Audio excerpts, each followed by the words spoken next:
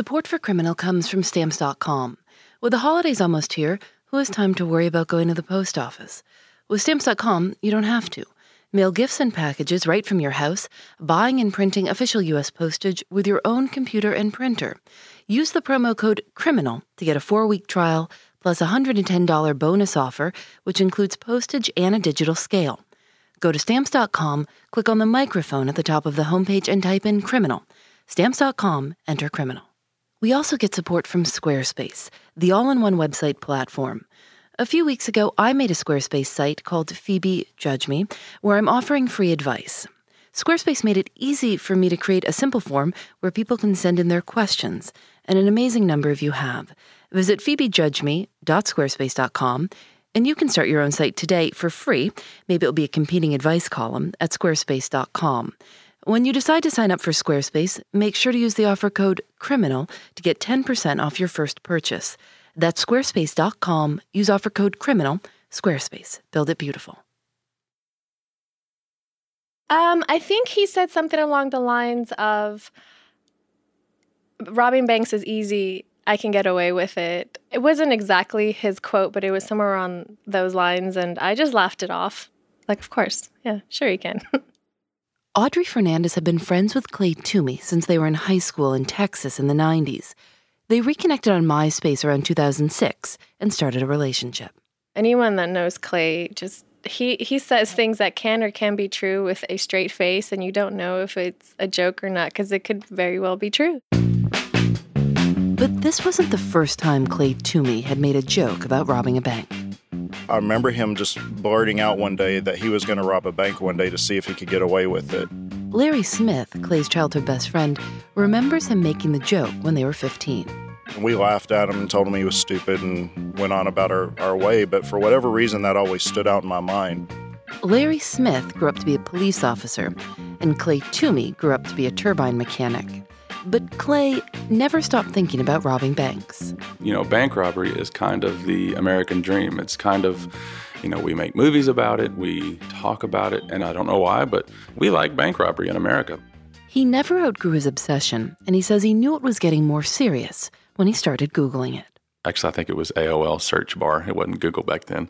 But I was looking up bank robberies, like how often did they happen? And what I found was that there were a lot of banks getting robbed in the country back then.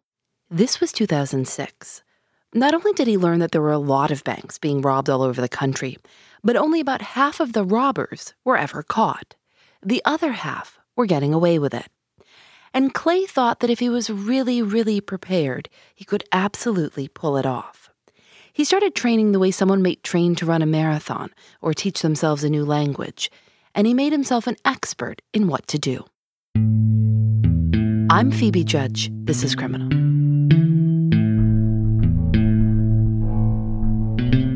Anything to do with bank robbery, whether it was stats, whether it was really just any kind of information I thought I could use to my benefit when I started planning. So after a few months of doing that, I finally worked up the nerve to go do it. The first thing that would come into my mind is, do I have to wear a mask? I would just be thinking, what were the things that you were trying to check off and figure out? Well, the number one thing was, if I can just look normal, then nothing else really matters. So I wasn't worried about a mask. To me, walking in a bank with a mask is, you're like, everybody knows what you're doing the minute you're there. And my thought process was get in and get out without anybody knowing, except for the teller that I robbed. Clay wanted everything to be simple. No gun, no tough guy stuff. It would be what's called a note-only robbery. It's literally a note you write down on a piece of paper. You could rob a bank with a sticky note. That's all you need. That could be the weapon.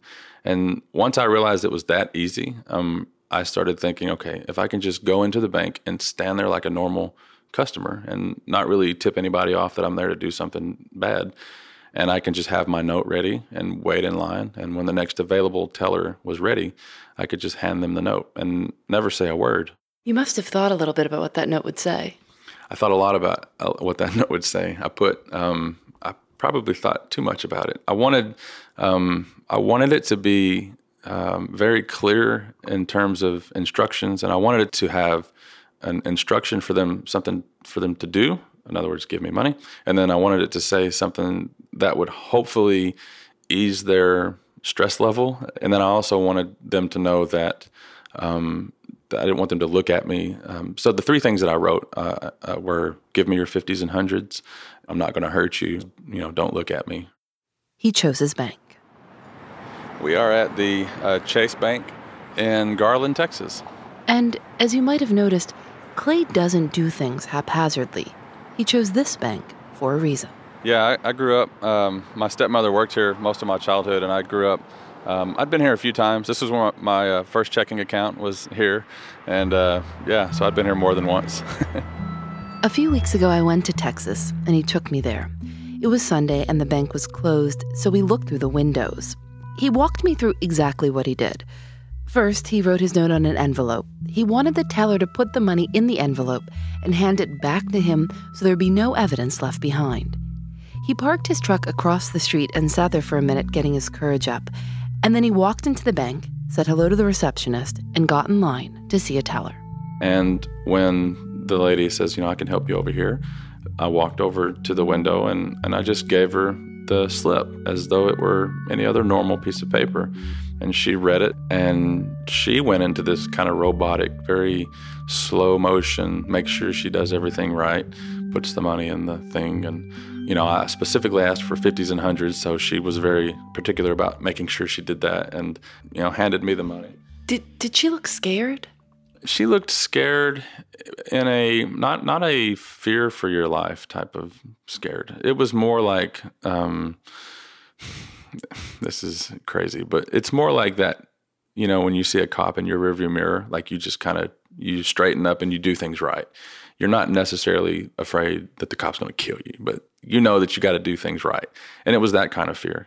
She very clearly followed the directions, and except for the one that said, don't look at me, because that's the first thing she did. That's the first thing they always did, was like they look at you as if to verify that you're not just playing a joke on them. And she handed me the money, and I just kind of nodded and turned around and left. He got back in his truck and drove out of the parking lot. There were no police following him. His plan had worked. Wow, I said like the F word as loud as I probably could, and it was just exciting. I mean, it was like I couldn't believe that I really had done that, and that it was really that easy. I mean, it was so quiet and just a peaceful, like it was really strange, but it was also very, at the time, it was just worth it. I loved the way it made me feel. Clay had walked out of that bank and driven away with $2,850, money that he didn't even need. I mean, he had a good job. He had just bought a new home. He had a new home with new furniture. He had new vehicles. He had the American dream. Everything was just, if you'd have lined it out, just check off the box. Clay's mother, Sherry Lee. I met her when I invited myself to a family pool party. Kids rode around on four-wheelers, and someone was cooking on an industrial-sized grill. What was Clay like growing up? Oh, Clay was a mischievous little boy. Whatever I expected him to do, that was boring to him. So he just would do things out of the ordinary, I guess you would say.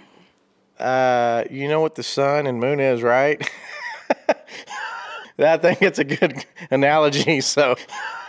This is Clay's older brother, Clint. He couldn't stop laughing when I asked if he and Clay had a lot in common. It's hard to put into words. We have the same parents, which I think he'd even agree. It's quite amazing. There was one thing that happened that was impossible for his family to chalk up to Clay's being different. For a long time, his mother had a CD in the bank worth $25,000.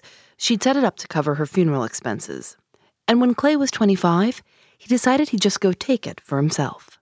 I kind of had an issue with money in general, and I thought, I had some people in my family that did very well financially and some that were kind of hurting, and I thought that that gap was too big, and I just had issues with money in general. So I decided, I'm going to go take this money and do what I want to do with it. And so that's what I did. When the thing matured, I went and I transferred all that money to my personal account, and then I just started giving it away slowly over the next probably 2 or 3 weeks, just doing what I thought was quote unquote right.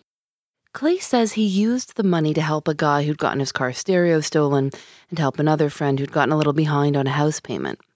Seems nice enough, but I don't know if you can call yourself Robin Hood when you're stealing from your own mother. Sherry got a letter from the bank telling her that her account was empty.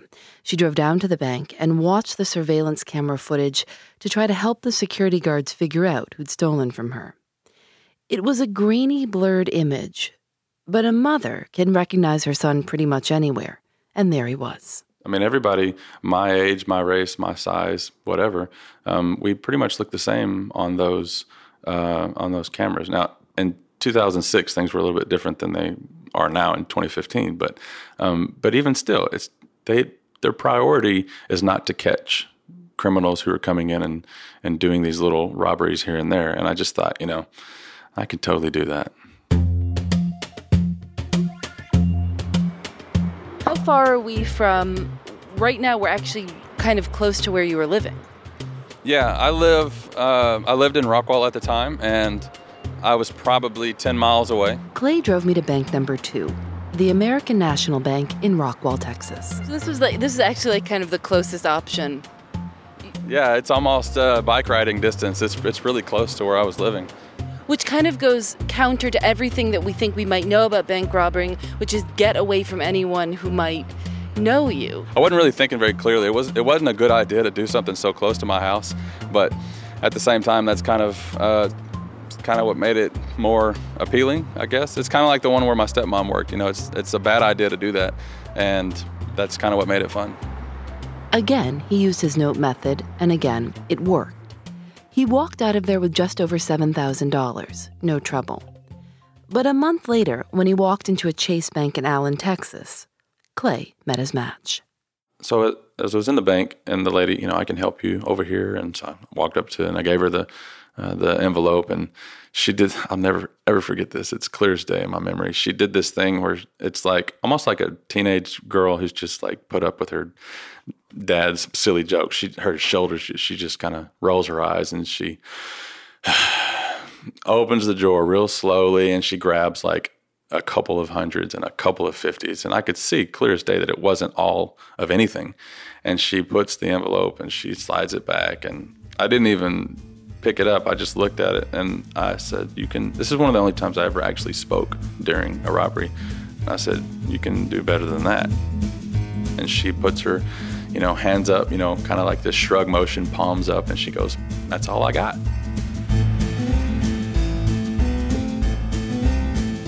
Clay was furious.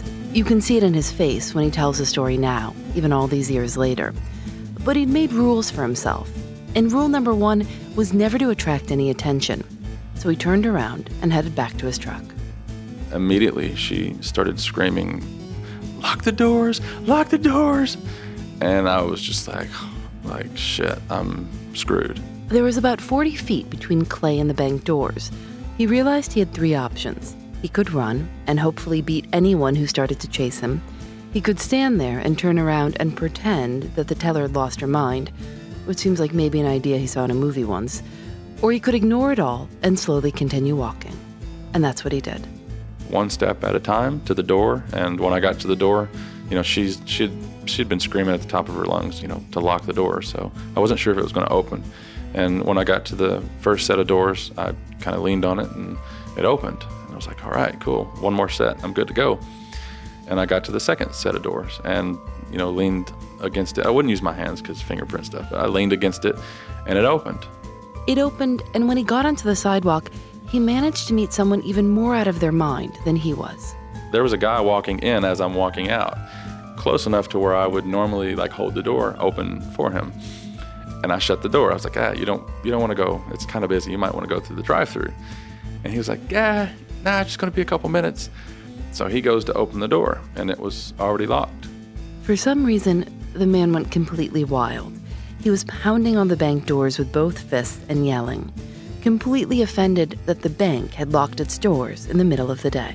Anybody who had seen anything was now watching this lunatic go crazy on a door that was locked. And so I walked across the parking lot, and when I'd parked on the other side of Starbucks, so you couldn't see my truck from the bank. He got into his truck and stayed put as police cars started arriving, sirens blaring. The man who was pounding on the doors was arrested, and when he thought it was safe, Clay drove away. But instead of driving as far away as possible, Clay chose to drive just across the street, literally just across the street, to a Chili's, where he ordered food. I just really like their chips and queso. The last thing in the world that I would ever do is stop at that Chili's for some queso. I can't even... We're not far away from this bank. We are across the street from this bank. Yeah, that's one of the things that I thought was really entertaining at the time. According to Clay, that was it. After that very close call, he retired. All told, he admits to robbing 3 banks and getting away with about $11,000. But that's just what he admits to. But you robbed banks for a year. It seems like if you were doing this for a year, one could assume that maybe there are a lot more than 3. Yeah, one could assume that. One could assume a lot of things. It was a blast. It's not that I was, it's not that I was doing it like every day or even every week. It was just whenever I felt like doing it. 3 banks was also the number he was willing to tell the police when he turned himself in. He says he knew that just because he hadn't been caught didn't mean he never would be. A lot of people think that I had a guilty conscience or that I had some other motive in turning myself in, but the real reason was I just wanted to get it, behind me and do my time, not have to worry about it, and then get out and then start over from there. Clay had a young son. He figured he could do his time and get out before his son was old enough to really remember things. So he called the police, and at first he tried to get away with only telling them about 1 robbery. They said, "No way. We've seen the security tapes for that one, and it doesn't look like you're a first-timer." So Clay admitted to 2 more. On the 26th of June, 2008, he was indicted on 3 counts of bank robbery, a federal crime, and sentenced to 36 months in prison.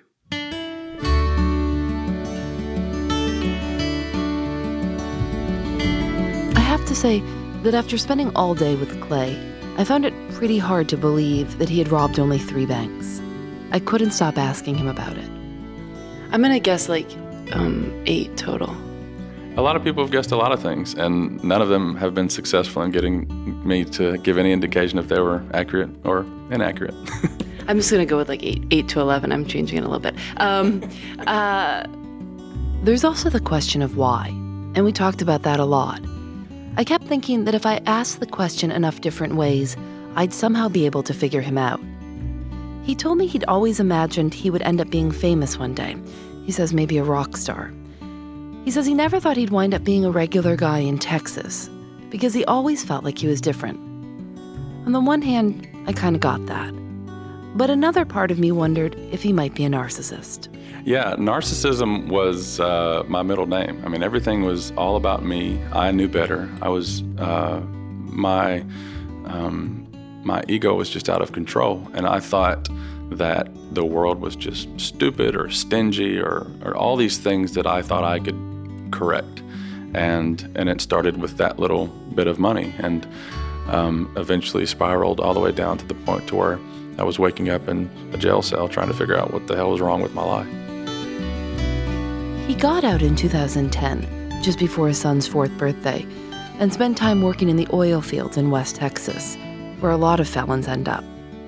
He says the question he gets asked most is not why he did it. People don't really seem to care about that. They just want to know how he pulled it off.